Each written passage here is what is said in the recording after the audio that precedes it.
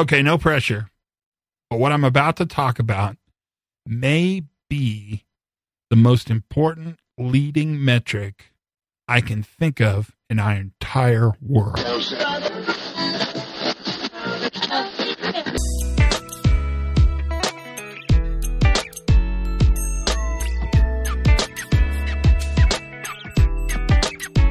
Hi, everybody. Todd Conklin, Pre-Accident Investigation Safety Moment. I am your host, your hostess with the mostest, Todd Conklin. And today we're going to talk a little bit about something. I played it pretty big before the music started.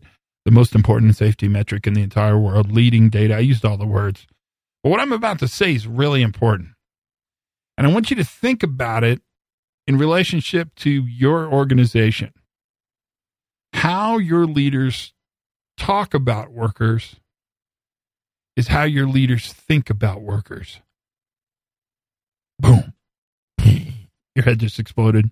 I told you, the best data you can collect as a person intervening against failure in a high-risk organization, that's you, by the way, the best data you can collect is listen to the language that the organization uses to describe its workers, because that is a snapshot into how the organization thinks about its workers.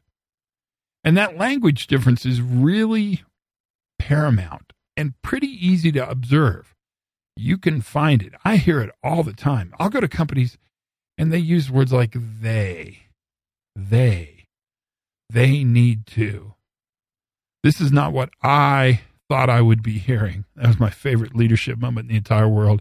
When a very senior leader, I gave a presentation, he looked at me and the rest of the members of his leadership team, and he said, "This is not what I thought Todd would talk about, and I'm not very happy with what he said."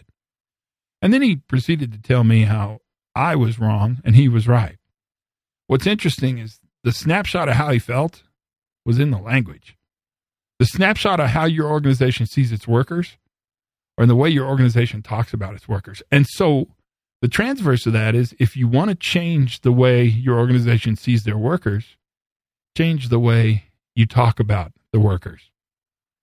That's it.